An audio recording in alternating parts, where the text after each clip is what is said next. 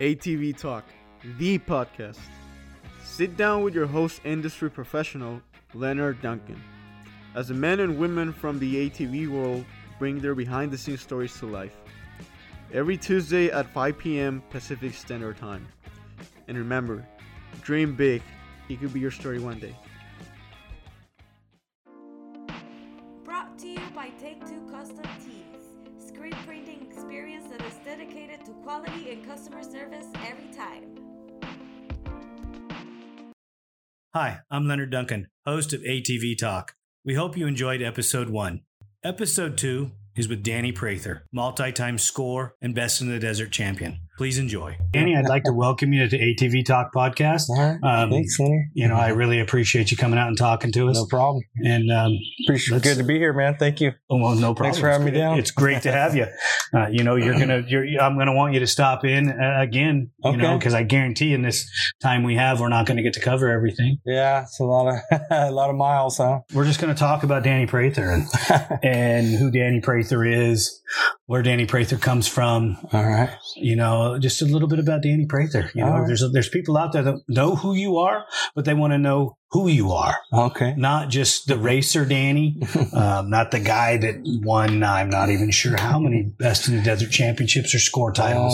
So 2 score and 6 Best in the Desert pro quads. All right. 6 in a row in the Best in the Desert.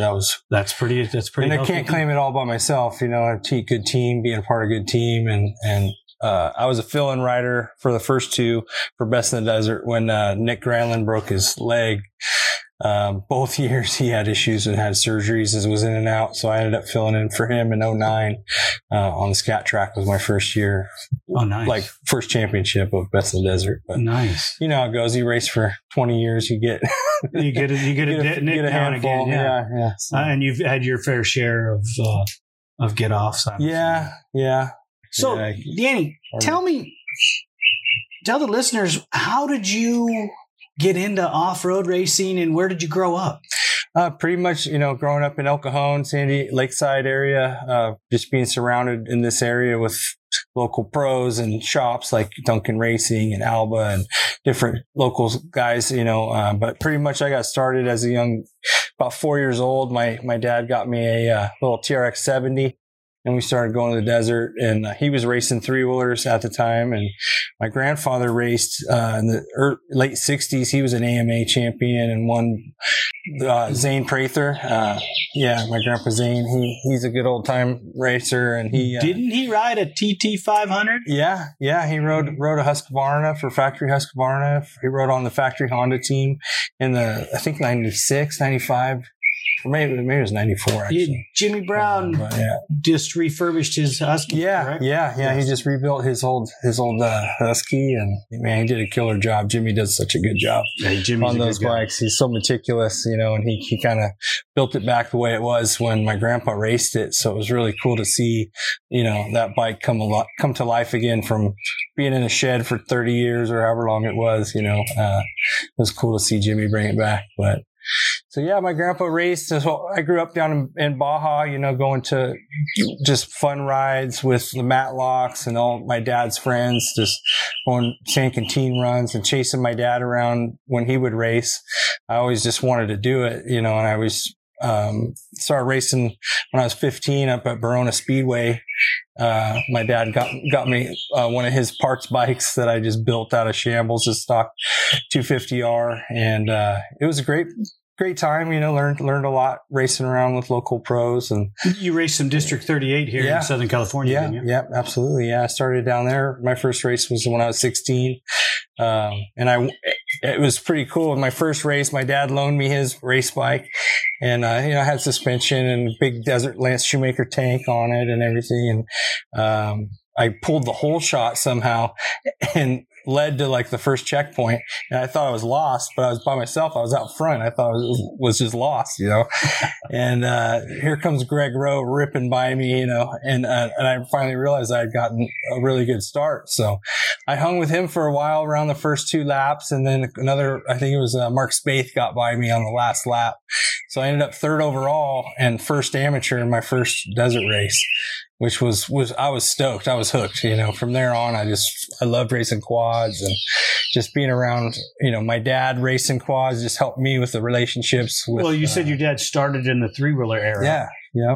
And then rolled into the quads. Yeah, he raced Ducati 3-wheelers, all the Hondas back in the 86, 87, until the TRX came out. And then he started racing with Cliff Matlock and Greg Rowe and doing Baja and stuff. And he actually won the championship Score Series in 91 and 92 back to back. And they won the 500 and the 1,000. And so that just really, I always looked up to those guys, and just had so much respect for what they did, and just really enjoyed those long distance riding, and not more or less just being on the bike for hours at a time. I just really enjoyed the adventure of it and just pushing yourself. And the high speed desert high speed is more where your skill set came from, because that's what you learned how to ride. Yeah, I grew up down there, in Glamis and Superstition area, Ocotillo Wells, just riding. So it just was a good introduction to that form of racing. For me, was my wheelhouse for just growing up. So did you spend your early career racing Score first, or Best in the Desert first? I actually, Greg Rowe invited me to race in 1996, the Baja 500. I was 16, and I rode from Borrego all the way back up through Ojos Negro into the finish line, and the bike blew up right when it got to me. So we had to work on the bike and, change the piston and cylinder out. So right when I got on the bike, my very first race, I was right in the middle of the trophy truck, like back when it was easy to rebuild a 2-stroke on the course. Yeah, you could rebuild it in 30 minutes at a pit, just sand the piston down, whatever you got to do to get it back going. And, well, exactly. It's all about getting to the finish line. Yeah. And I've always had the mentality, just get into the finish, no matter what it took, So that my first ride down to Mexico, I raced, we were in second place in our class. I think we ended up 5th overall or something, but it was a good time. As long as you had a great time. It hooked you. Yeah, it hooked me for sure, So when did you start getting your own team going? Well, let's see. Me and Wayne Matlock kind of did a privateer thing through Alba Racing. Was kind of our first team. And on the 250R, we raced District 38 at all the team races and stuff. So I was kind of did more or less chasing Alan White around District 38 for about 4 years, and doing all those races. And then I raced, got an invitation from Greg Rowe to race for the Bombardier team with him and Wayne Matlock and Dean Sundahl. We raced in 2001. That was pretty much our first, really big team, as far as factory effort and backing and right, and budget. That got you going in the Baja thing. Yeah. So when you raced Baja, what was your preferred machine? I really always liked the 250R just because that's what we originally started on. And it was so light and it was just real easy to work on and pretty reliable as long as you didn't hit the silt beds too hard. But the DS650 was great, but by far the best bike down there was the TRX 450 was my favorite bike, just all around power and just really, really reliable. And you got to ride a 700XX for a while too. Yeah, for Honda in 2008. After we won the championship in 06 and 07 down there in Baja and Score. And so Honda had given us some support and given us bikes through Temecula Motorsports. But in 2008, we were on the factory team with Wayne Matlock as our teammate. And it was a great bike. It was a great program. Got to work with Bruce Ogilvie, which is a legend in any kind of racing. Off-road racing, period. Yeah, and he was really just a great mentor to have. And I learned so much in a short time I had with, we spent together. But just the R&D and the amount of effort that goes into testing and proving a part before you race it and proving a bike before you race it, and just that organization and just all the The preparation. The preparation, yeah. And just all that. Pre-running to packing the truck right. Yeah, exactly. Not only prepping the machine correctly. Yeah, and pre-running and just having having the bike prepped correctly, all the right parts in the truck. And you can do the bike correctly, but if you don't load the truck right, or if you don't get to the pit correctly, you're not going to make it. Yeah, exactly. So it was a whole new level for me, but there was a lot of pressure too to win. You know, we had the number 1 plate that year, and with a brand new bike coming out, Honda really wanted to win, and they really wanted one of us, either our team or Wayne Matlock's team, to win. And so we did a lot of testing, a lot of trial and error, and we had the bike working great. I thought it was a really great, comfortable bike, you know, just for long distance. You could sit down, and I think that's why that bike's done so well in Dakar. You know, it's just a good horsepower, good powertrain, and it's comfortable to ride. It is a great machine. It doesn't work as well in Dakar as the Raptor 700, but it does work well. Yeah. I got to work on one down there in 2013 in Dakar, and other than having to change a lot of clutches and a lot of axles, when you have a motocross guy riding your Dakar bike, it doesn't really work. He's hard on that. He's hard on the clutch. Right. He's hard on the machine too, but hard on the clutch mostly. Yeah. We've had teammates like that too, that, you know, some guys just override the bike and we were always, and I learned that with Bruce too, is, you know, you're only as strong as your weakest link, especially in prep and your teammates and just everything. You know, everybody's got to be on the same page and want it as bad as you, or, you know, just if they don't believe they can win, it affects the rest of the team. Well, I spoke to PT2, Paul Turner, and he said that if your team's not clicking, generally you're not going to win. Yeah. Yeah. And I kind of agree with him. You know, you got to have that. Everything's just, even when it's a negative, it's a positive, because everybody just moves right over, takes up the slack, makes it happen, gets it fixed. Yeah. You know, I mean, and it's a lot of fun. Yeah. It makes it fun. If you can get along with your teammates and your sponsors and everybody, and just have a good relationship with everybody, it makes it so much easier. And we kind of just missed each other in Baja, because I started working with Craig Christie in 2009 down in Baja. Right. And you were phasing your way out, and I was bringing myself in. Yeah. You know? Yeah. 2009, with the economy crash down here in Southern California, really affect our businesses up here. And so we kind of took a little break, kind of just from Baja, all the team, after Bruce Ogilvie died in 2009. And so we just kind of took it easy for a little bit. And I really wanted to get a Baja team together. And I was working on it. Me and Josh Rowe were talking about putting together a team. And the sponsorships weren't there. Everybody was hurting. All of our sponsors were, you know, I mean, we had 2008 to 2015, 16 was a rough year for the ATV world. It was tough. I mean, everybody got hit really hard, and didn't pull out all the way, but everybody cut back, and, you know, and maybe we're getting free product, but we weren't getting, sponsorship endorsements for the, you got to get money to go with the product to pay the bills. Right. You know, just to even get to the races is really expensive, especially in Mexico. You know, to win, and for us to go win, you have to be down there for a week or 2 weeks and pre-running. And I don't believe that anybody that doesn't race doesn't have any understanding of how much it really costs. Oh yeah. I mean, you can spend as much as you want, you know. I mean, I think, our first year with the Bombardier team, I think we got like $100,000 or something to go race for the season. And that was covering bikes, hotels, everything. And I mean, it wasn't even close to it. It wasn't that, but you know, when you go with that much effort and you have that many people on the team, and you know, it's not that much, but it helped. Oh yeah, definitely. It was a step up from a 250R in the back of my orange van. You know what I mean? There you go. I mean, it's always.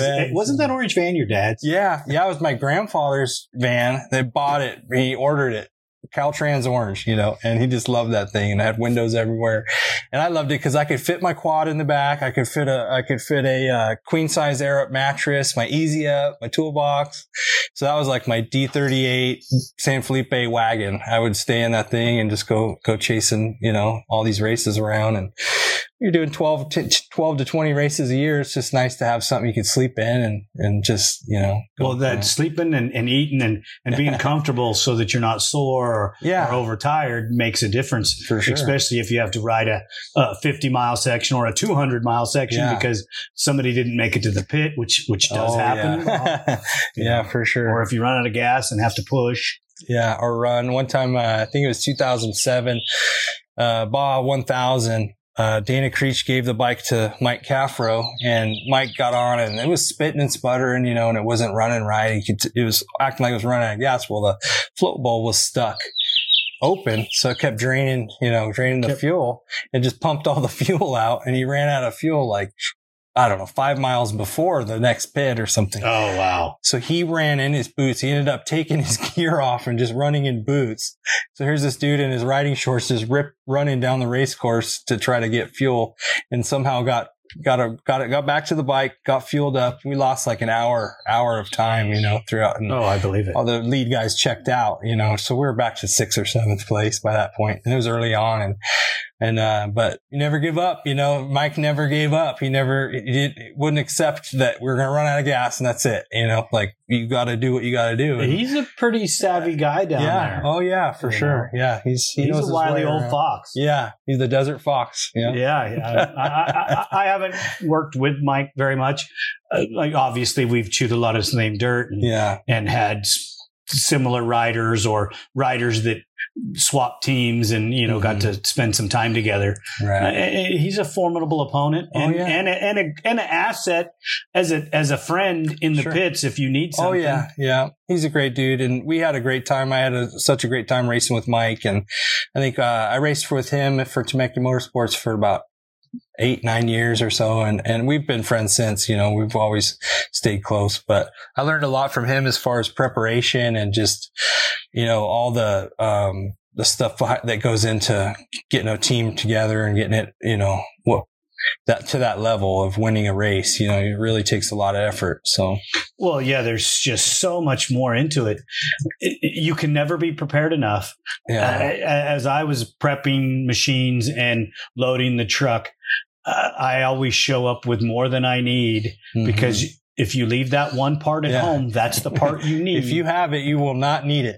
And that's how we always looked at that too. When we would carry these 50-pound backpacks, I'd have a spare stator or a spare piston when the 250R days. Right. Rings, sandpaper, whatever you got to carry to get your bike to the finish line, So we always had heavy packs, and it was, I always got grief from all the other team. They'd be like, how can you carry this? And I just, if you have it, you won't need it. Or, at least if you can MacGyver something out of whatever you've got. So the more you can carry. Well, I come from the mechanic side of it into the racing. I always loved riding. I loved to test. I got a chance to race some.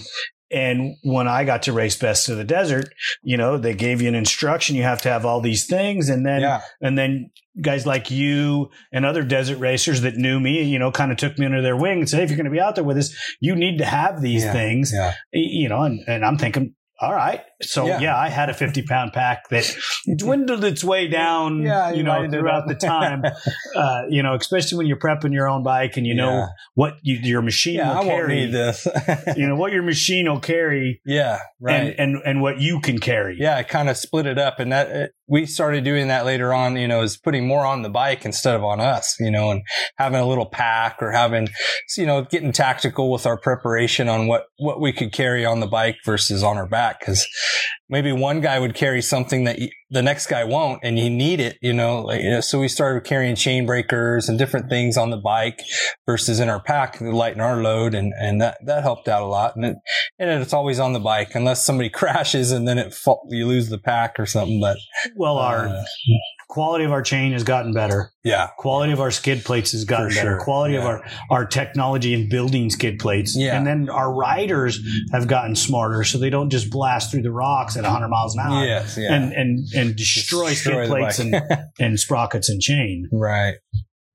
Yeah, the bikes have came a long way, but in a lot of ways they're similar, so a lot of the R&D, especially the TRX 450, it's pretty much been the same since 06, 07. So a lot of the same parts have worked, or gotten better as they've developed, Well, your transition from your 250R, when you work with Honda parts are Honda parts. Yeah, the wheels all work, and just a lot of... Your brake caliper bolts are all the same. Right. There's other parts that are the same that rolled over from the 250R. So you may have had that old part from your 250R that works on your 450R. Yeah. And you're like, okay, great. We need to buy one. We raced a YFZ 450 in 04, and we put all Honda hubs on it. So we could use all our Honda wheels and everything from over the years, just Scat Track made these titanium Honda bolt pattern hubs. So it worked out really well. We were able to save a lot of headache. Yeah. Just changing everything over. So. Yeah. I raced with, Cycle Parts West, the Rocky crew, Golden West Cycle, and the Duncan team, and I had a Yamaha, and everybody else had Hondas. So you got 4 Hondas and a Yamaha, and we tried some Honda rear hubs so that at least we had one set of wheels the same as everybody, and we blew the hubs up on the first race. Oh, really? Went back to the factory Yamaha hub. Yeah, it's hard to break. Put a roll of tape or a strip of tape around the center of the tire, and just did it that way because it just worked. Yeah. And back before we had tire balls, or back before we had any inserts, right? It was just air in the tires, and you just had to deal with it. Yeah, and when you're back when you get, 10, 15 flats per race, and you just had to have tires everywhere and just cover your bases, I think one year we went through 22 tires in one race. Oh, yeah. It was just horrible. And that's a lot of money people don't understand too. Like, I mean, if you're buying wheels and tires, that's thousands of dollars, that you're bringing down. I had a great sponsor in ITV. Yeah, they gave us all new tires, but oh man, 22 tires. 5 minutes on it, the tits are still on the rubber, and it's got a hole in the sidewall, done. Throw that one away. Yeah. Even with tire balls, we'd still bring 30 tires just to have, because you never know, especially in Mexico, where you're going to need it, where the trucks are going to be, and you might have to change tires just because they're bald at a certain point, and having tires where you need them is the hardest. Your insert technology got so much better at the end. Mm-hmm. You get to where you could carry less and less, especially up here in Best in the Desert in Nevada. Yeah. You don't have to have as much. In Baja, yes, everybody had to have tires. Everybody had to have parts. Yeah. I used to build pit boxes for the Craig Christie team, and oh man, you could never get enough parts in those boxes. I know. Yeah. It's hard, especially you get it with 2 trucks or something. And I really liked Best in the Desert because it was 2 guys, 2 trucks, and it was really kind of leveled the playing field as far as, it didn't matter how many trucks you had, how big of a team you were only as strong as those 2 guys, and throughout that day, whereas, Baja, you could have up to 5 riders or something and in the pro class, and you could probably have more than that, but, I always liked Best in the Desert because it was more of each rider got to ride longer and have a better... No pre-running. Yeah, no pre-running. Cool. Which is scary at times, especially the start of the race, heading into the sun or, into the dust and stuff. That it would get a little tricky, but... brings your skill level up and your intensity up. Yeah. I'll never forget just watching Doug Eichner just ripping past me through the dust, like in 06 or one of those years, Best in the Desert. I mean, he was just a nut in the dust. Like, I've never seen somebody be able to hang on like he could through the dust. He always told me he could see. Yeah, he had X-ray vision or something, man. He was just like... he on a whole other level, just the whole other gear just gone through the dust. I mean, it didn't matter how hard we were riding. He was just shredding through the dust. But from what I hear, through the rumor mill, you got there at the later stages of your Best in the Desert career.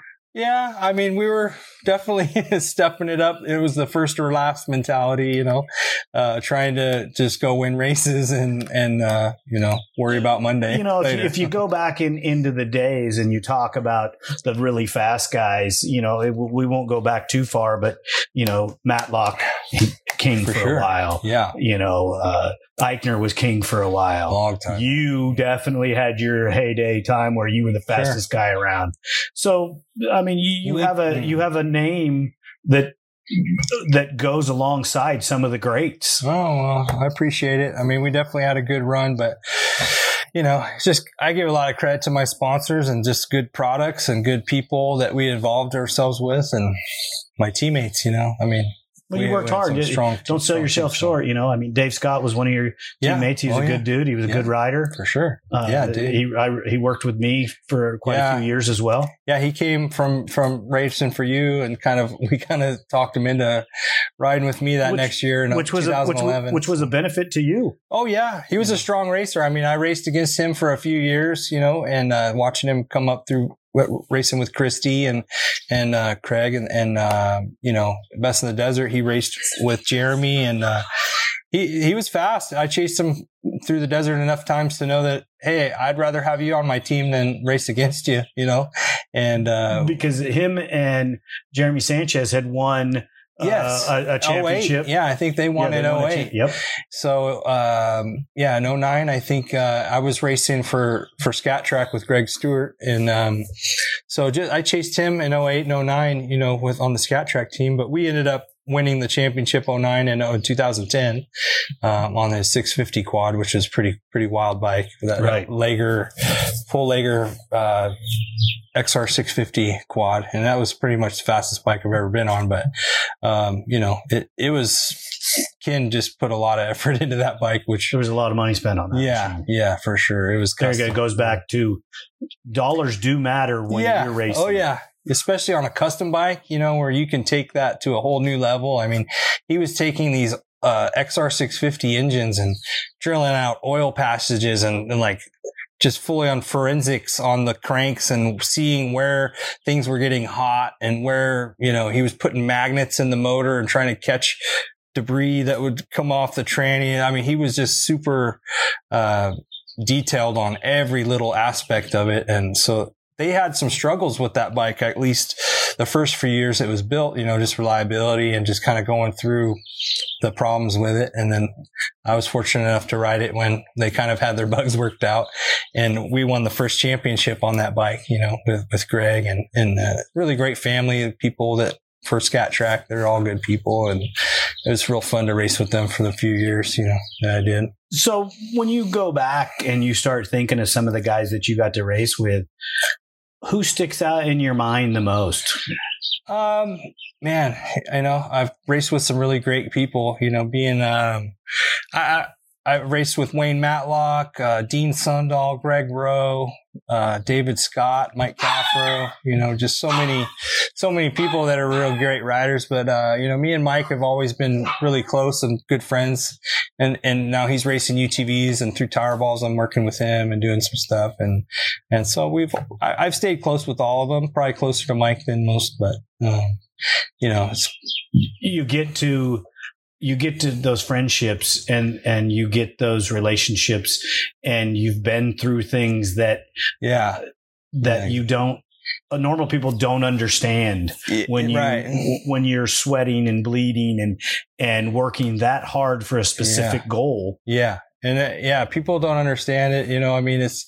You have to dig so deep, and you get so invested in winning a race or just trying to go to a race and to try to win it. It takes so much out of you, that you have these people around you. It's like, the best way to describe it is like the military guys. I think, when they go overseas and they have that, that brotherhood, it's kind of like that, where these guys were, while you're together, we're not in battle, really but it's our battle. Yeah. And you're on the radio and you're trying to talk to each other and leapfrog and the logistics of everything so far ahead. It's not just the race. We would get me, Mike, and Levi and Mark Spaeth. We'd all, and Joe Graves, Joe Graves. Joe Graves, that guy. He's a great pit dude. Great pit dude. Yep. Smart guy. I know you guys worked with him through Golden West in the first few years of the Honda stuff. He was my mechanic. Believe it or not, I had a mechanic. He was my pit guy for the couple years that I raced Best in the Desert. He really stepped up our game. He came on board with us in 2006, and we had been seconds and thirds and every race. Me and Mike, we'd been racing for like 6 years and hadn't won anything, and so we were always the bridesmaid at the races. But when Joe came on board, I mean, he brought our logistics up to a whole new level. I mean, he got our communication together. He got all our pits organized, and just everyone really clicked with Joe. And Joe was just such a big inspiration to us to go do well. And we didn't want to let him down. You know, he felt like we were going because that guy worked his ass off. Yeah, I mean, he would put in so much time. All the guys that would go with us were all volunteers, you know, and a lot of them, you know, some of them got paid, but most of them are volunteers taking time off work to go fulfill our dreams, you know, of winning a race, and they're involved so much, you know, that it's part of their life dream too. Yeah, it's their dream too. Yeah, I know, but they're living it with you. It's from their side, their spot. They get to go and tell the story to their friends and their family. Hey, I was a part of this. This was a great moment in ATV history, and I was there. I changed the tire that got us to the finish line. Exactly.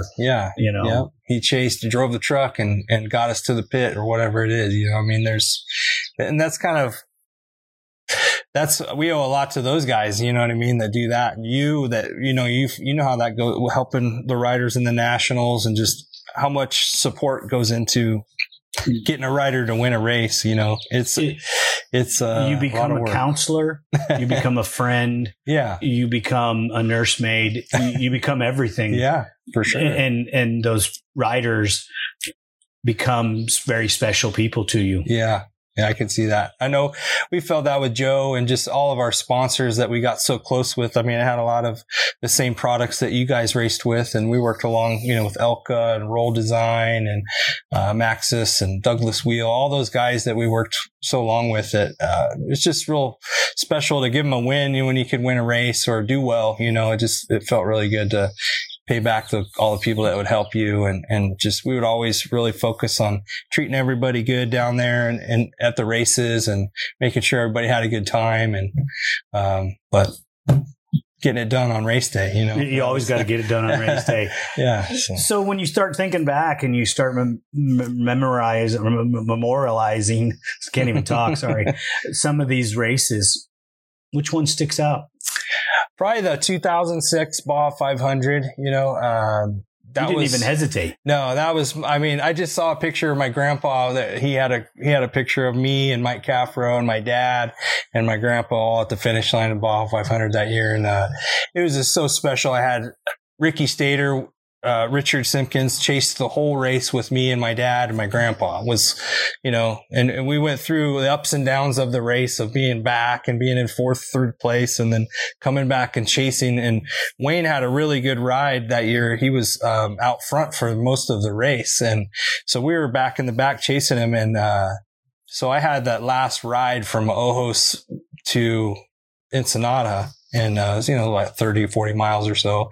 And I got on the bike and I was like 50 seconds down. And I knew I had to dig deep, you know, and those guys were just such like inspiration for me just in life, you know, but to have them at my pit at that time. People that were super important to you in your life. Yeah. Just so, I mean, it was just surreal, you know, like they were all pumping me up, and you got this, and just that positive, you know, I don't know how I rode that hard in that last 30 miles to make up. I mean, it's not a lot of time, but when you're chasing a great rider like Wayne or, you know, Doug or something like that, to make up 50 seconds is a lot. To make 50 seconds you know, on and he's riding his ass off. You're doing something. So, you know, it was really cool. And I could just hear them all on the radio going in. You know, we had Temecula Motorsports helicopter chasing us back in, and everybody was just pumping me up. And, I just, you know, that one stands out, because that was like, we just had in San Felipe 250 that year, I took a wrong line around 3 poles and we ended up getting dock time. We won the race, but since I missed a check, I would say Wayne Matlock, you know, I mean, him or Josh Frederick, you know, I chased Josh through Nevada desert for a long 10 years, you know, but Wayne and I have kind of battled for most of my ATV career, you know, just back and forth. He kind of stayed down in Baja, but when I was racing, went in up in Western Desert. But I'd have to say it's between those two guys, Josh Fredericks and Wayne. Josh, they're both fierce competitors. And Josh, both great champions in their own right. Yeah. They were really talented. They're great dudes. They all had really good support. They knew how to get with factory teams and have like the top better bikes than us at times, but it was really special when we could hang with them or just do well. We got along with them really well. And, but Josh Fredericks rode Baja and Best in the Desert. Yeah. So you had to face him in both arenas. And he was my teammate. We raced together at Temecula Motorsports the early years, 04 and 05. And, he won in 05. He won both Best in the Desert and Score. And, we did a lot of, it was a team thing, we were doing well at a race and we kind of would help him, he was in the points and we weren't. So we did. You always give that nod to your teammate that has the points. Exactly. It's a bigger picture as a team, trying to support the main team and keep the sponsors not everybody understands that. Why would you give up a win or why would you give up a I wouldn't say we gave up a win, but we definitely, we helped. You helped. We gave him parts or, whatever. But Josh is a great dude and a great competitor. And that guy really knew how to ride a bike. I mean, I watched that guy. I chased him through the desert in, 2013, Vegas to Reno. He broke his foot peg off. He was riding on one foot peg. And I chased him for like 150 miles. I was just like stalking him and I could not. I could get to his dust and I could not get through his dust. It was just one of those things where you get him and then it would just, plume up and I couldn't see and I'd have to back up and then I'd watch him just check out, and I'd kind of reel him back in. And we did that for 150 miles. And then you found out he had no foot peg. Yeah. So then I come through the pit and he pulls over just like nothing, I looked down at his bike and he lifted his leg up and his foot peg's gone. Half of his frame was missing, but the guy was an animal and that was his nickname, the animal, and he was that guy. He could hold on a bike that through the whoops his feet could be dangling off the back, but he'd be wide open through the whoops. I don't know if it was 2002 or 2003 that we did the Nevada 150. And I beat him to the finish line. One of my few podiums in Best in the Desert. Yeah. And, I can see the disgust on his face when he realized who beat him to the finish line. On a Raptor? I beat him on a Raptor 660 and he was riding a 250R. Yeah. Granted, I had more HP than he did, but I didn't have the skill set. You're a good rider, man. Good bike and good rider. And I wouldn't say I'm a good rider. A great rider. Good enough. I remember chasing you too. So 2001 Vegas 1000. That was a great race too. That was a memorable race for us too, because I raced with Wayne on the DS 650 and you were with Alan White, right? I was with John Gregory on the 660 Raptor. The 660, yeah. And it was that 3-day rally. Yep. And, that was a cool format. Those are really cool races. They impound the bike at night and you kind of only have an hour or whatever it is to work on the bike. So it really is an adventure and all your crew gets to kind of be involved because it's a chasing, and you're camping in between. And it's just that was a cool event. But I would have to say that the best races I've ever done, Vegas to Reno and Pont-de-Vaux. Yeah, Pont-de-Vaux. That looked like a great race. I've always wanted to go to that. Passing 101. Yeah. Even if you're not a fast guy, you're still passing somebody every lap. Every lap. Lapper or a new guy. Right? Yeah, just somebody. You're just passing somebody. Yeah. It's just the greatest experience. I mean, I'm very blessed to have done the things that I've done. Yeah. But there again, I don't think I'm ever got to a Danny Prather level or Duncan Racing, man. I don't have a shop with 100 quads in it and ready to, build the stuff. But hey, listen, you guys are legends, and I've always respected Duncan Racing and just everything with you guys. But that's not what this is about. This is about you. No, I appreciate it. Talk about you, not the place that I work. Well, hey, but you work there, but it's part of your life, And ATVs are my life, dude. I wouldn't do this if I didn't love it so much. Yeah, and that's why I wanted to sit down and have conversations with people I respected, and there's people in the industry that maybe I don't see eye to eye with, but I still respect them because they're doing what I love. Right. One of them is your sponsor. I know. Alan Knowles. He's been around a long time. He's well respected. He's won his fair share of championships and done some good things in the ATV industry. And you cannot look away from that or discount it in any way, shape, or form. Yeah, he was a big supporter of ours for a long time. I mean, he really stepped up for us, and built reliable stuff, and to chase you guys down in the Golden West team, it took a lot of reliable parts, and we definitely. He helped me out a lot, more than just engine builder. He was, one of our biggest supporters, chasing with us and doing that. So. You always seen him out at the Best in the Desert race. He loved going there and Baja. Yeah. He was. I can't tell you how many times I've seen him on the side of the road, cheering me on, ripping by, or at a pit, and always willing to give a hand with us. And it was a great relationship we've had, and I raced with him for probably 10 years, 11 years, And do you think that the experience of watching your dad gave you fears or positive reinforcement to move forward?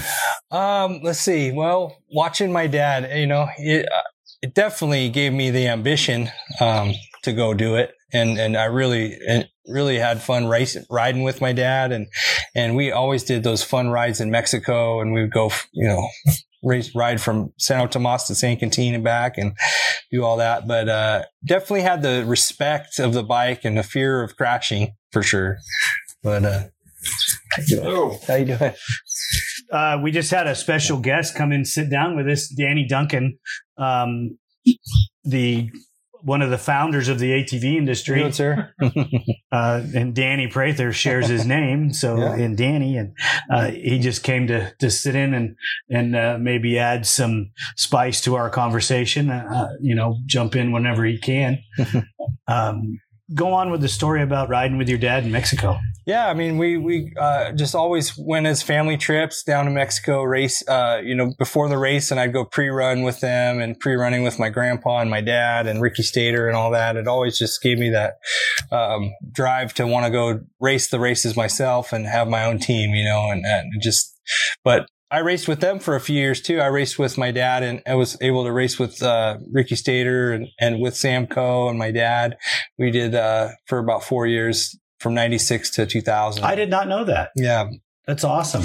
Yeah, I raced from 97, 98, and 99 with my dad and Ricky Stater. That's a memory. You can't. And we had priceless. It was awesome, and pre-running with them and going down and just doing all the logistics stuff with them, was just you're really learning from old wizards that's priceless. I mean, Ricky was, from what I hear, I never got to participate with him in Baja or any races ever, just to get to hear stories of that. He was a legend, man. He was a great rider too. He's so smart, and just really, he's always supported me in my racing efforts. I mean, he was my biggest sponsor probably the whole time I raced, as far as the company and just. Well, you're still affiliated with the company from what I see on certain things that you have, Ricky Stater stickers always there. Oh yeah. Yeah. We're on me and my brother are able to be on their website, so we helped them out, do some promotion stuff, and they always, Patty was such a huge help, sponsoring us with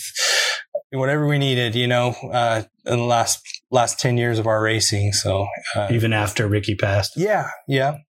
She helped us out, and that was, it was just real special to have, they're like family to us, Right. They live in the same town, and my mom worked with them and everything. So it's a good time. And you stopped racing. Why? 2015, Vegas to Reno. I mean, we had the number one plate. We got second place in the first 3 rounds of that series. So we knew we had to, I was racing with Dave Scott, and I knew we had to win Vegas to Reno that year to get the championship or have any hopes. And Jeff Hancock and Matt Hancock had put in a huge effort in 2015, and they really came out swinging. And we were riding as hard as we could that year, and it was everything I could do to get second place behind those guys. And we had some mechanicals or just little things that come up. in a few of the races. And it was a great race. We led the race for 450 miles. We were out front, kind of within a 1 to 5 minute lead on the second place guys and having a great ride. And, we built a heavy horsepower bike that would do 90, 92 mile an hour on the dirt. And, it started running hot towards the end when we got some silt in it and up in the elevation. And, so we were kind of fighting those issues with overheating. And, what ultimately caused us to fall back was a swing arm pivot bolt broke coming into Gabs up by pit 10 up there. And so I went from first to fifth place in one pit, changing a pivot bolt. And so I got the pivot bolt back in and caught back up to second place, passed a few guys, and coming into pit like 12 or something up by Fallon, Nevada. I had passed Robbie Cockrell coming into the pit, and I was kind of in a rush and came into I ended up pulling into a Baja pits, and I had guys at this same pit, but I was in such a adrenaline rush. I just pulled into the first guys that waved me in. So Baja pits gave me fuel, and I watched Robbie pass. Like, he didn't even get gas.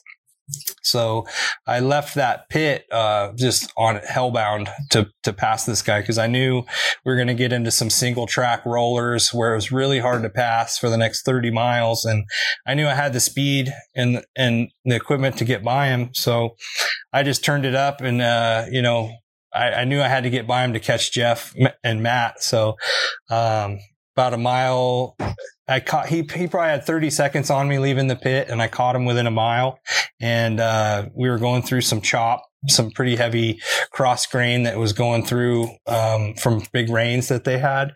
And, I ended up seeing his helmet, and I could kind of focus on his helmet through the dust. And I was really riding over my head to try to pass him. And I saw his helmet disappear, and I just pulled a NASCAR maneuver, which I never would do. But I ended up just twisting the throttle instead of hitting the brake pedal. And the dust cleared, and I could see him go through this gully, and it was about a 15-foot long washout that crossed the road. It was about 3 foot deep, square edge on the other side. And I just pulled everything I could and tried to wheelie across it, and I cased it on the other side, and it ended up flipping me around backwards and landed on the back tires going backwards and just spit me off into the rocks. And I broke my arm in 3 places and punctured a lung, broke 3 ribs, and tore up my leg a little bit, and rung my bell pretty hard. And I sat there and for a minute, and Trent Kendall came up and was nice enough to dig me out of the dirt. And he got me back on the bike, got the bike flipped over. And I really was considering just leaving and going to the next pit on the bike, but the bike was pretty banged up, and I could still see the pit where I just came from. So I ended up, going back to the pit, and I was pretty hurt, and I didn't realize I broke anything yet. But, luckily there was a trophy truck team that had an EMT there that kind of wrapped me up and got me situated. And, but yeah, that was pretty rough. I ended up not going to the hospital like a dingus, and went to the hospital back in San Diego like 2 days later. And, after a few beers and a few ibuprofen, I was okay feeling, but, I got really dehydrated and really, I was really messed up from not taking care of myself earlier from the wreck. And, so it took a long time for them to get like IVs going and getting me dialed in. But pretty much why I'm not racing anymore is just watching my kids come into the hospital and see me in that, all hooked up and in a how many children bad do you have? place. I got 2 kids, Ava and Allie, and 8 and 6.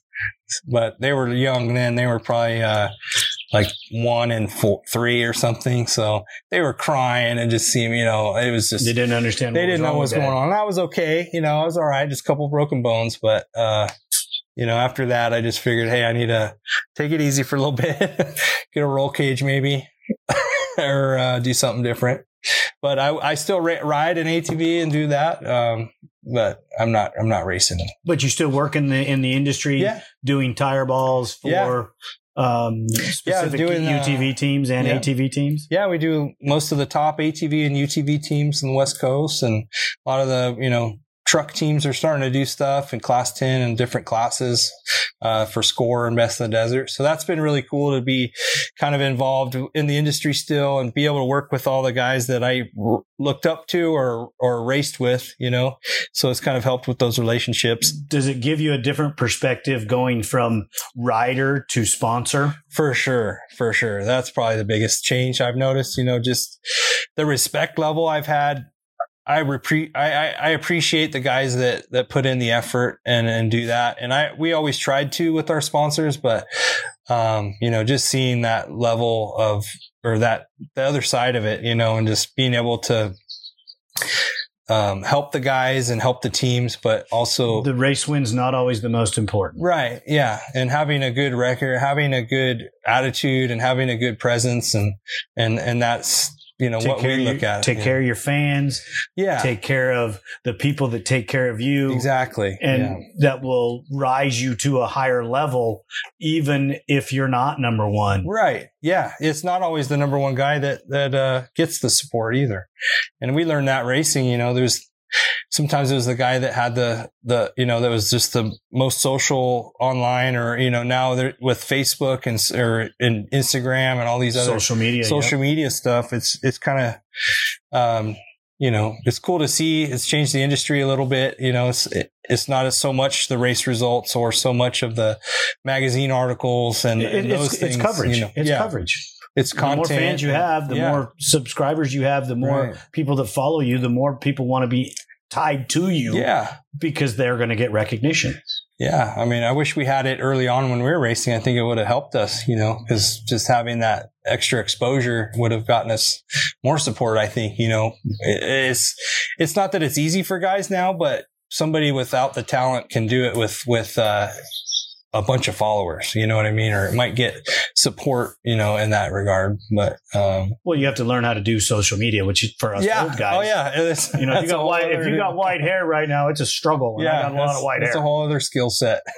So, but it's great. I love being involved with this industry. I've got a lot of respect for guys like you, and your family and just everything you guys have done for our sport, so to be able to continue kind of staying in this without. I can tell you this, Danny. I've admired you for a long time as the rider that you are, and I always wanted to be the guy that got to build your bikes or to be on your team, and unfortunately for us, it never worked out. We were on opposite sides a few times, and we raced against each other a couple times, but unfortunately, we never got to work closely together. No, I really wish I could have. I've definitely ridden a few Duncan bikes, and boy, they're fast, man. Especially, a couple Craig's bikes and a couple, Simmons and those guys, that you've built, really great bikes. And, it's cool to work with you. Do you still do any testing on the side for specific teams?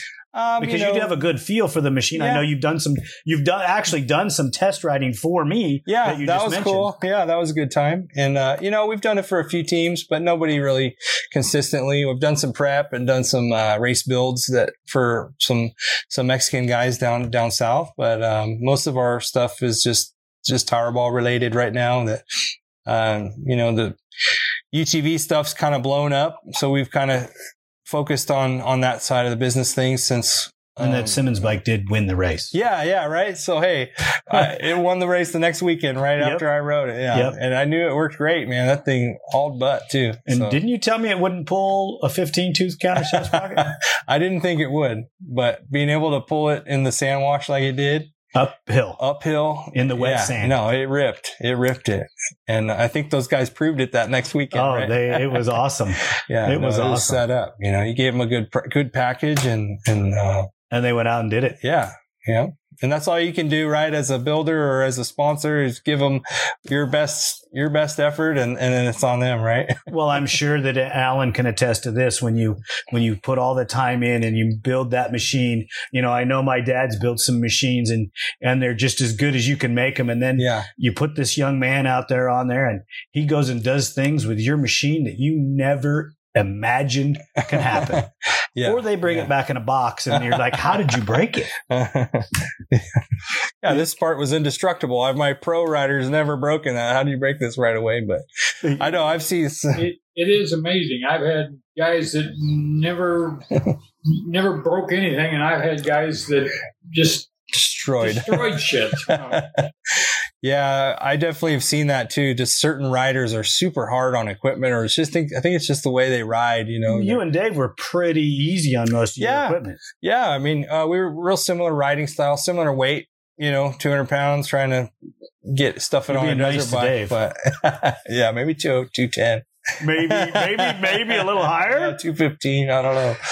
Yeah. Well, he came from the Christie's team, and there were some bigger boys on that team. Yeah. Well, sometimes it takes a big boy to hold a quad down, Sometimes. I was a little heavy when I raced. Yeah. Alan White back in the day, man. That dude on a Lobo was like out of control. When we raced that 660, he was 275. Yeah. But he knew how to throw it. Travis Dillon, even Wayne Matlock. I mean, he was a big boy, So there's definitely been some big riders throughout the years that are, it's not just about finesse. Sometimes it is about just throwing it in there and throwing it in the turn and wide open, But, exactly. You have to be able to hold the machine down. Yeah. I was, when I raced desert, I rode a bigger machine and I was a bigger guy, and it pounded through some of those whoops and the G outs. No issues, just because it was so heavy. Yeah. You didn't even back off. Yeah. But it didn't go through the little stuff as good. Yeah. Yeah. It's a give and take. I mean, it's hard to set up a bike for different riders with different weights too. I mean, we've had, luckily, mostly like in Baja, you get 5 different guys that ride different or have different weight, different. They sit different on the bike. They have different riding angles. Cafro's a little guy compared to everybody else. 160 soaking wet. Him and Levi were pretty close in weight, and then me and Mark, I'd say, were close. But it just kind of everybody has to deal with the different bike. I always got the bike when it was worn out or barely hanging on, falling apart, 1,000 miles in. So, because they knew you were going to get it to the finish line. Yeah, I guess so. In 2000,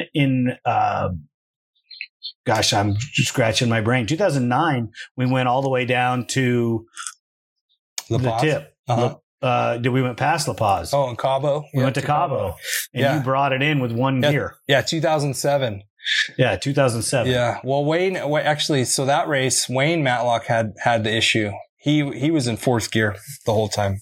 Oh, well, so that was the race that Mike Cafro, I was telling you, ran out of gas and had to run back. Right. So we had our problems early, and Wayne had like a 2-hour lead on us for the majority of the middle part of that race. And all the guys did really good. I ended up getting the bike about an hour and a half down from Wayne Matlock. Like we had like 350 miles to go.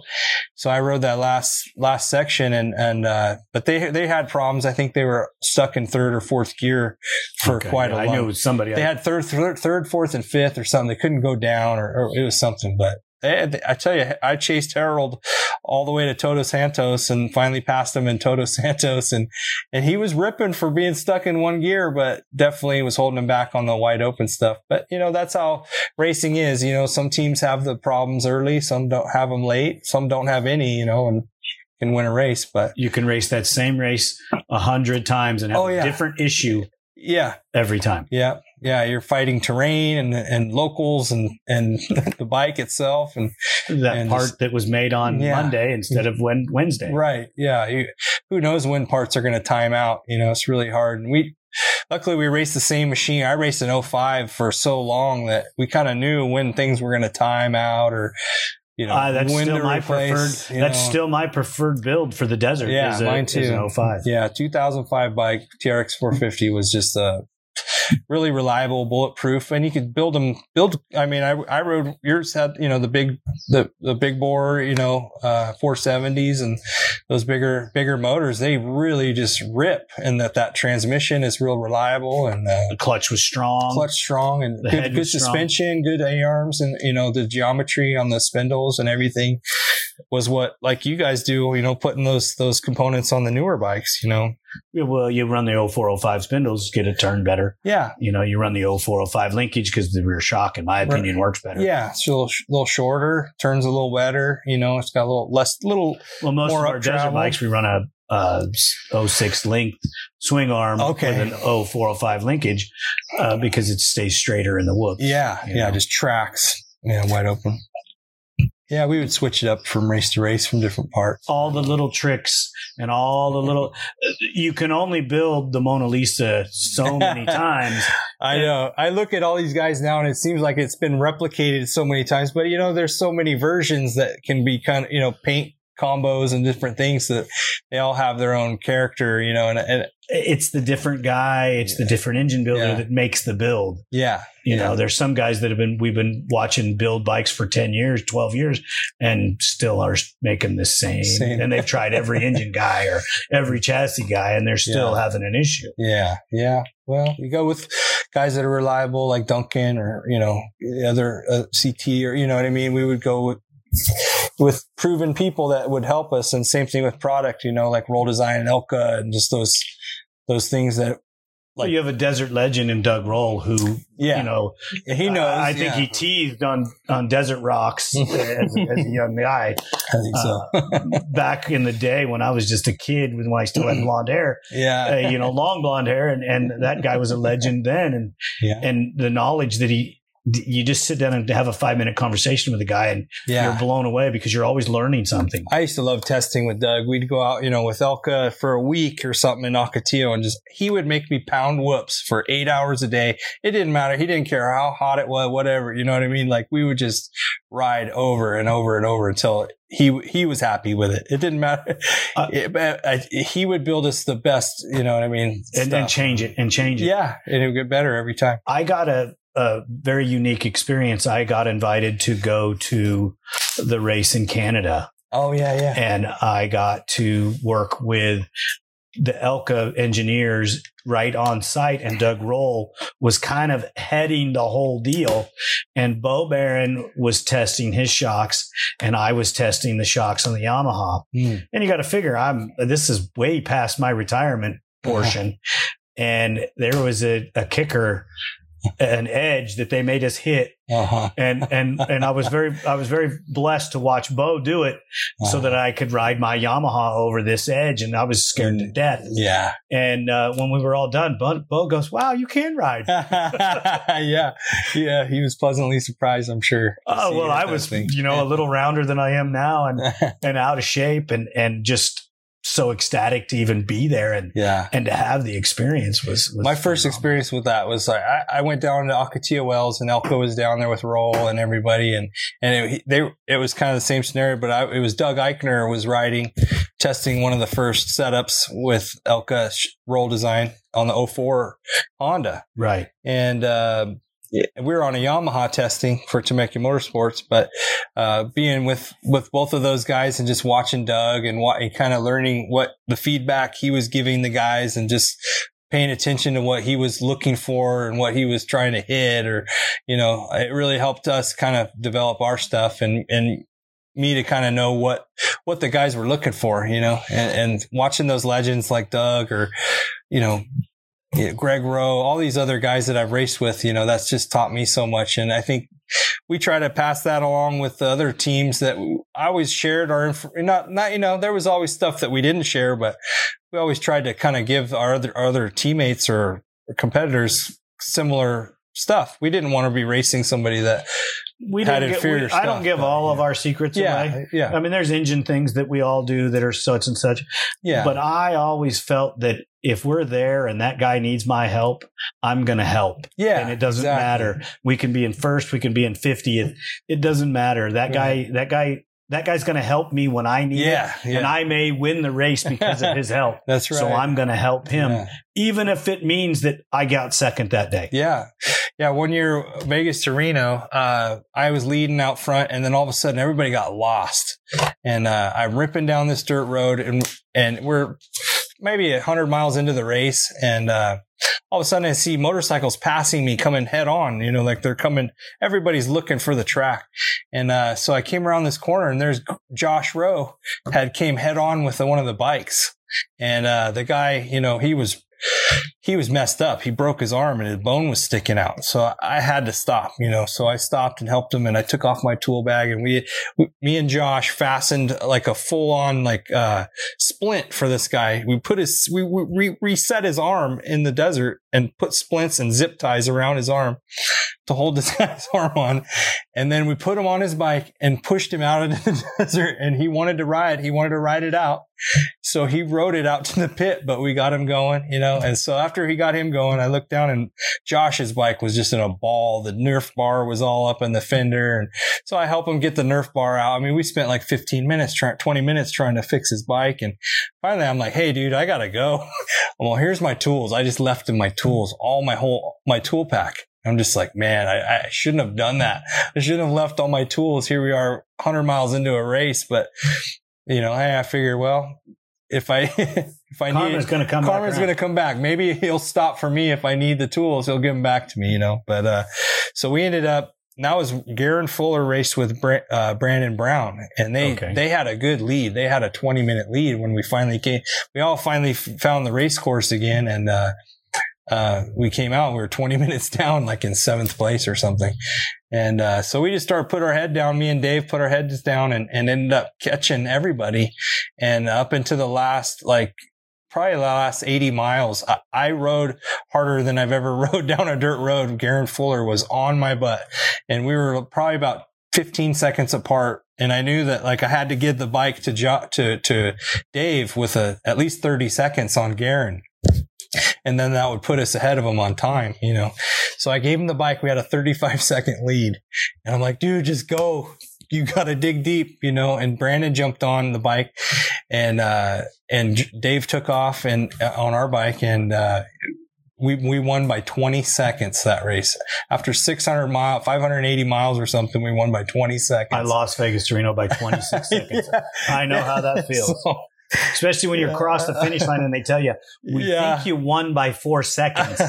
And they come back and tell you, oh, by the way, you lost by 26. And you're watching the clock and you're looking at your time and who's coming. And, oh, man, it's so nerve wracking, and on both sides of it, when you're losing it or winning it, because I've done both. I think Matlock on the Suzuki got third that race. Oh, yeah. Yeah. Somebody asked me one time, we were talking about Matlock, and I go, I beat that guy. And they go, no way. Yeah. And I said, I mean, when he was first coming in, I had a faster machine, and he was learning how to make a Z400 work. And, I can't even come close to riding as fast as that guy now. The equipment was better. Well, I just had a little bit better bike, and I had a great partner, and we got lucky. No, hey man, you worked hard for it. We did. You earned it. Could I even come close to any of you guys? No. Oh yeah, dude. I chased you through the desert. But when you chased me on that, I've never seen a guy ride with no gloves, Lenny, that could hang onto a bike as long as you could. That 01 to Vegas 1000, you came in at the end of the day, and I just looked at your hands. You didn't have a blister or anything. Nope. You were just no gloves. I was blown away, man. So ever since that day, I was like so much respect for you just to be able to hold on to a bike like that. I put gloves on, I get arm pumps, so I don't do it. Yeah, I can't. You got to feel the bike, right? So Danny, if people want to get a hold of you, where do they go?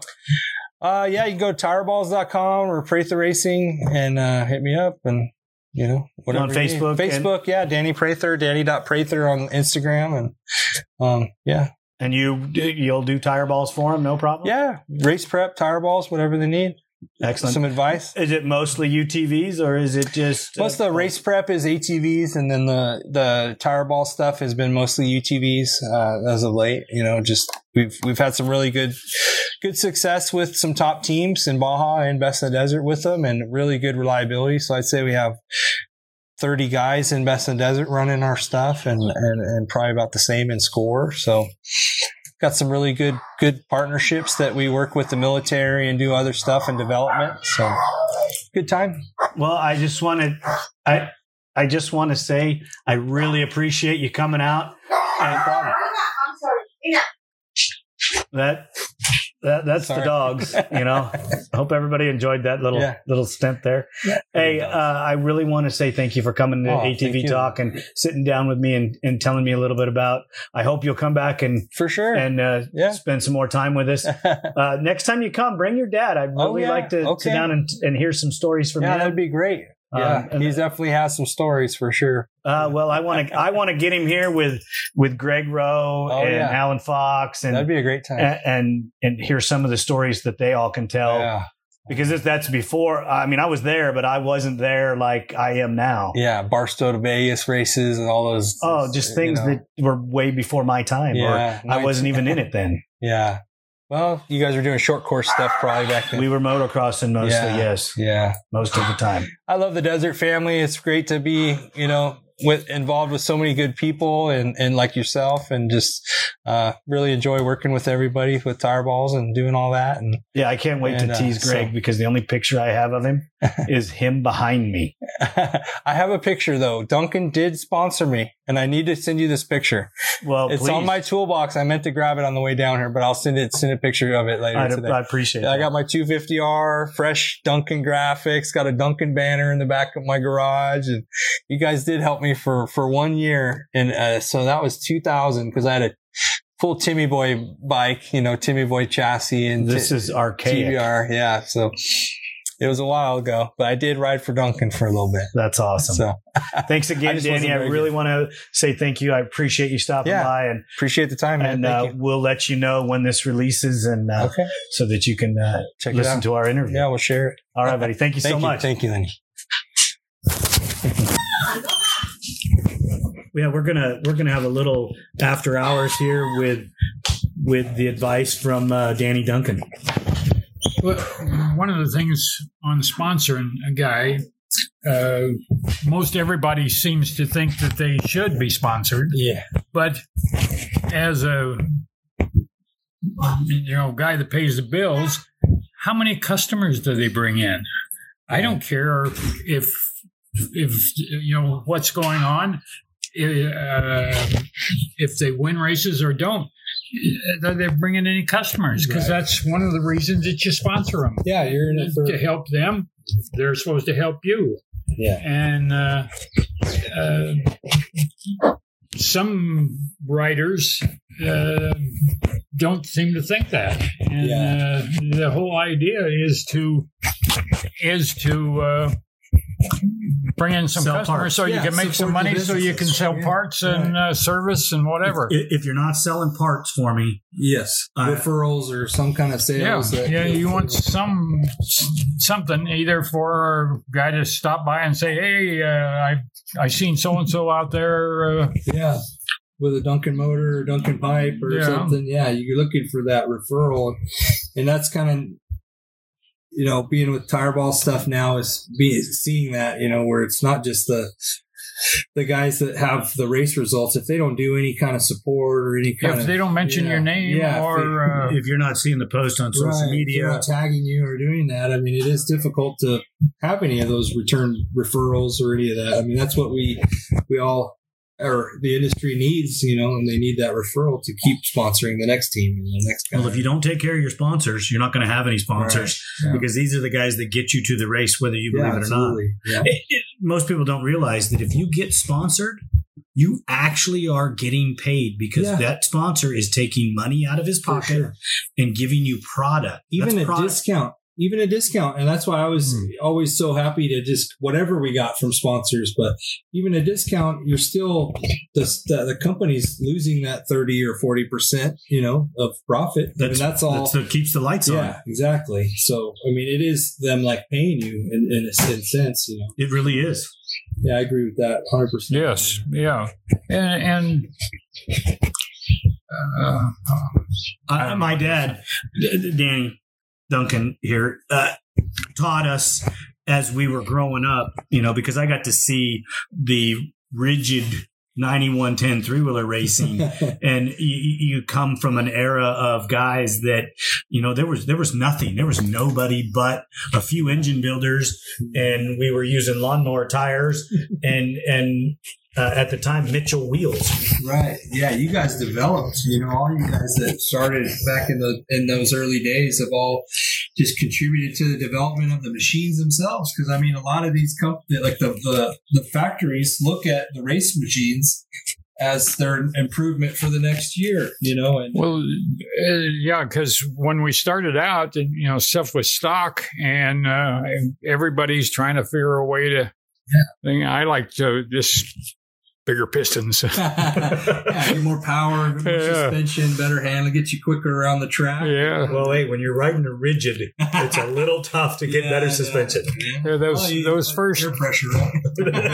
those first 90s was something. Seat cushion. One of the things that when early on, and guys would come in and they'd have all these decals on their bike, because people used to give away decals. Now they sell them, but I'd ask, well, how much is he giving you? What are you getting from that guy? Yeah. And I says, if they ain't giving me something, I ain't putting a decal on my stuff, And that way, if a guy's got a decal, it means something. Yeah. It's not just a logo. It's they're helping support the brand, and the brand is supporting them. Yeah. Well, those decals came in the box, so I put them on the bike. It's great for advertisement, But you paid for that retail. You guys keeping that logo, that Fat Boy logo on there is definitely, it's advertisement. Yeah, it is advertisement. Yep. So even the retail market, a lot of them, I give a small discount to a great guy. Good guys get 10-15% off. Well, your return customers, you always do a little extra service for them, because you need to because they deserve it. Because they're telling their buddies, and they're doing this, and they're supporting you and your product, and they're keeping that pipe on there with that logo. You know what I mean? They're showing off their buddies, and social media, it's a big part of it too. Now social media is a huge portion of it, and your customer service, and which I learned from the master over here, you take care of those people. Yeah. You go the extra mile. Yeah, never do anyone dirty, and you always just do everything you can to keep them happy, but stand by your product too. Whether if there's a warranty issue or a production issue, you stand by your own product too. You stand by and you stay late. You come in early. You come in on the day when you're closed to meet somebody to pick a machine up or deliver a machine. Go the extra mile, and that's what keeps the people coming back. And especially in a time like we have now, seeing that you guys are busy, and Tire Balls is doing really well, and it's just good to see that it's more than just that presence online. It's word of mouth, and all these other guys, spreading the word. I remember Craig Christie's commenting to me, we're there on a Sunday evening, and I'm offloading his bike after he raced a score race, and he's on his way home, and he's like, nobody meets you at 7:00 on a Sunday night to drop something off. Oh, I know. I'm constantly doing that, having guys drop tires at 10:00 at night, whatever it is. I've done it. Takes, I've left them in your driveway. Yeah, whatever it takes. So. Slid them underneath the motorhome of the trailer. Yeah. Thanks, Danny. There they are. I took a picture and sent it to you. But it goes both ways. I would do whatever it took to get somebody to the race, as long as they treated me well. I'm going to treat them well. So that's just what comes around goes around in business, and this industry is small, and trying to keep it, good name and everything is good. The small industry, there's guys that, Pop's dealt with, that the generations, they're still there. Yeah. They don't maybe do the same thing, but they're still around. Right. Yeah. Yeah, several businesses that we do business with, we're dealing with the grandson now instead of the father. Yeah. I dealt with the father and or the grandfather. I'm sure people think that when they call your shop too. I have customers that when they rolled in, dealt with you back in, Yeah, and your dad built my dad and grandfather this, and I'm like, okay, yeah, I remember those. I was there. Yeah, that's really neat. It's a special, it keeps that coming. It's not too many multi-generation companies out there, so it's really cool. We were talking the other night about the first 90s three-wheelers. Well, I went to a dealer show because I worked for Valley Motorcycle at the time, and we went to a dealer show, and they rolled that thing out. Who the hell would want to ride something like that? That's not a motorcycle. No, and then They did Joe Phillipson was the parts guy at Valley at the time, and he wore out a set of tires just wheeling up and down in front of the shop. And then they were saying, it doesn't have any power, so we got a little more power. And then Tommy, the owner, got a little pissed because he says, they expect it to be that powerful when they buy their own, Right. Yeah. But a lot of fun. And then that came out, and I think that came out in the 007 Diamonds Are Forever. I believe that's the movie. I've been going to go back and do the research so that I'm not telling people to go watch the wrong movie. Yeah, but they rode them out on the beach in Pismo. I remember that. Yeah. And they had a blue one, a red one, and a green one. Yeah. They're doing all of 30 miles an hour, if that, shooting guns at each other. Well, guys, you can damn near walk faster. What are you thinking? Yeah, man, death machines. But they came a long way, though, from where they were back in 79, or when was the first 1969, the first one hit the shores. Really? Yeah. I couldn't remember what year. I just know. I was 4 years old. The reason I remember this, because I remember the story, and I have vague visual memories of it. Dad brings home a green one, and we have a lower property, and we're riding around. So he gets smart. Okay, this is back when you didn't wear helmets when you rode a three-wheeler. So wear your helmet when you ride your ATVs or your motorcycles. Just wear your helmets. Yeah. And he's giving me a ride. I'm 4 years old. My grandmother and mom are standing on the porch watching this, and Pops rolls the thing over on his back. He's upside. He's on his back. I was trying to crawl over a log. He's on his back with his feet on the pegs, hands on the handlebars, holding it up so I can crawl out. Oh yeah, holding it up. And he pops it, pushes it back over on the wheels, and here we are today. Yeah. So many years later. No, did I ever see this coming? Right. No. I mean, the machines have just came so far, especially the new UTV stuff. I mean, that stuff came a long way since 10 years ago. Well, I was very fortunate. I was with Doug Eichner in, I believe it was Wisconsin or Minnesota. I don't remember. At Polaris, the factory where they had the 800.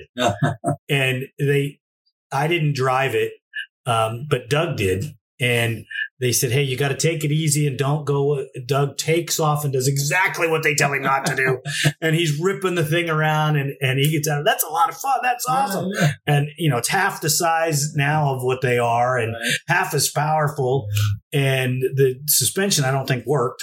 But, you get to see from the rigid three-wheeler where we started. Yeah. To look at the suspension we have now, I mean, that a lot of it's driven by companies like you, that build those aftermarket bikes and building those race machines, and then that just turns into progression. So, well, I remember I was very fortunate to be involved with factory Yamaha coming to our shop, and there's 10 guys with clipboards, and we got a Yamaha sitting on the stand at one of our race bikes, and they're asking us why we did this and why we did that. And I was a newbie enough to where I just was brutally honest with what I said, so that might not have been so good. But then Honda came and bought a couple machines from us. Oh, really? Yeah, Lobos. Nice. The guy that up in Ramona, I can't think of his name. Chris Barrow? Wheel? I don't remember what his. He's got a company that does UTVs up in Ramona. Oh, really? Oh, yeah. And he worked for Honda at the time. Oh, Chris Hawks, Benchmark. Yep. Yeah. Yeah, he's a smart guy. Yeah, super smart. Yep. And he came and bought some Lobos from us for Honda to do some development work. I don't know whatever happened to it or where it ever went because, we weren't privy to that. Yeah. And I got to go to Polaris factory, and that was a learning experience. Shut your mouth and do as you're told. But you got to tell them what you need. Yeah. And what they had on the stand there wasn't what I needed. Right. Well, they're looking at the reliability and the insurance and the liability part of it. The factories don't. So. The factories don't build race bikes; they build recreational bikes that we race. It's pretty cool. When we raced 2001 Baja, I raced with the Bombardier team with Greg Rowe and Dean and Sundal and Wayne Matlock. But they based the Baja X off of our race bikes. The version of the DS650 was kind of, it had the foot peg loops over so your feet didn't fly off, and it had some different stuff that our race bikes had. So that was kind of neat to see them kind of take our feedback or look at our bikes. And Honda's done that with Carmen Cafro's XR650 bike that Roll Design built. Before they built the 700XX, they were looking super close at Carmen's and at Scat Track's bike and different things. But I remember the engineers just hovering around it, looking at different aspects of it and trying.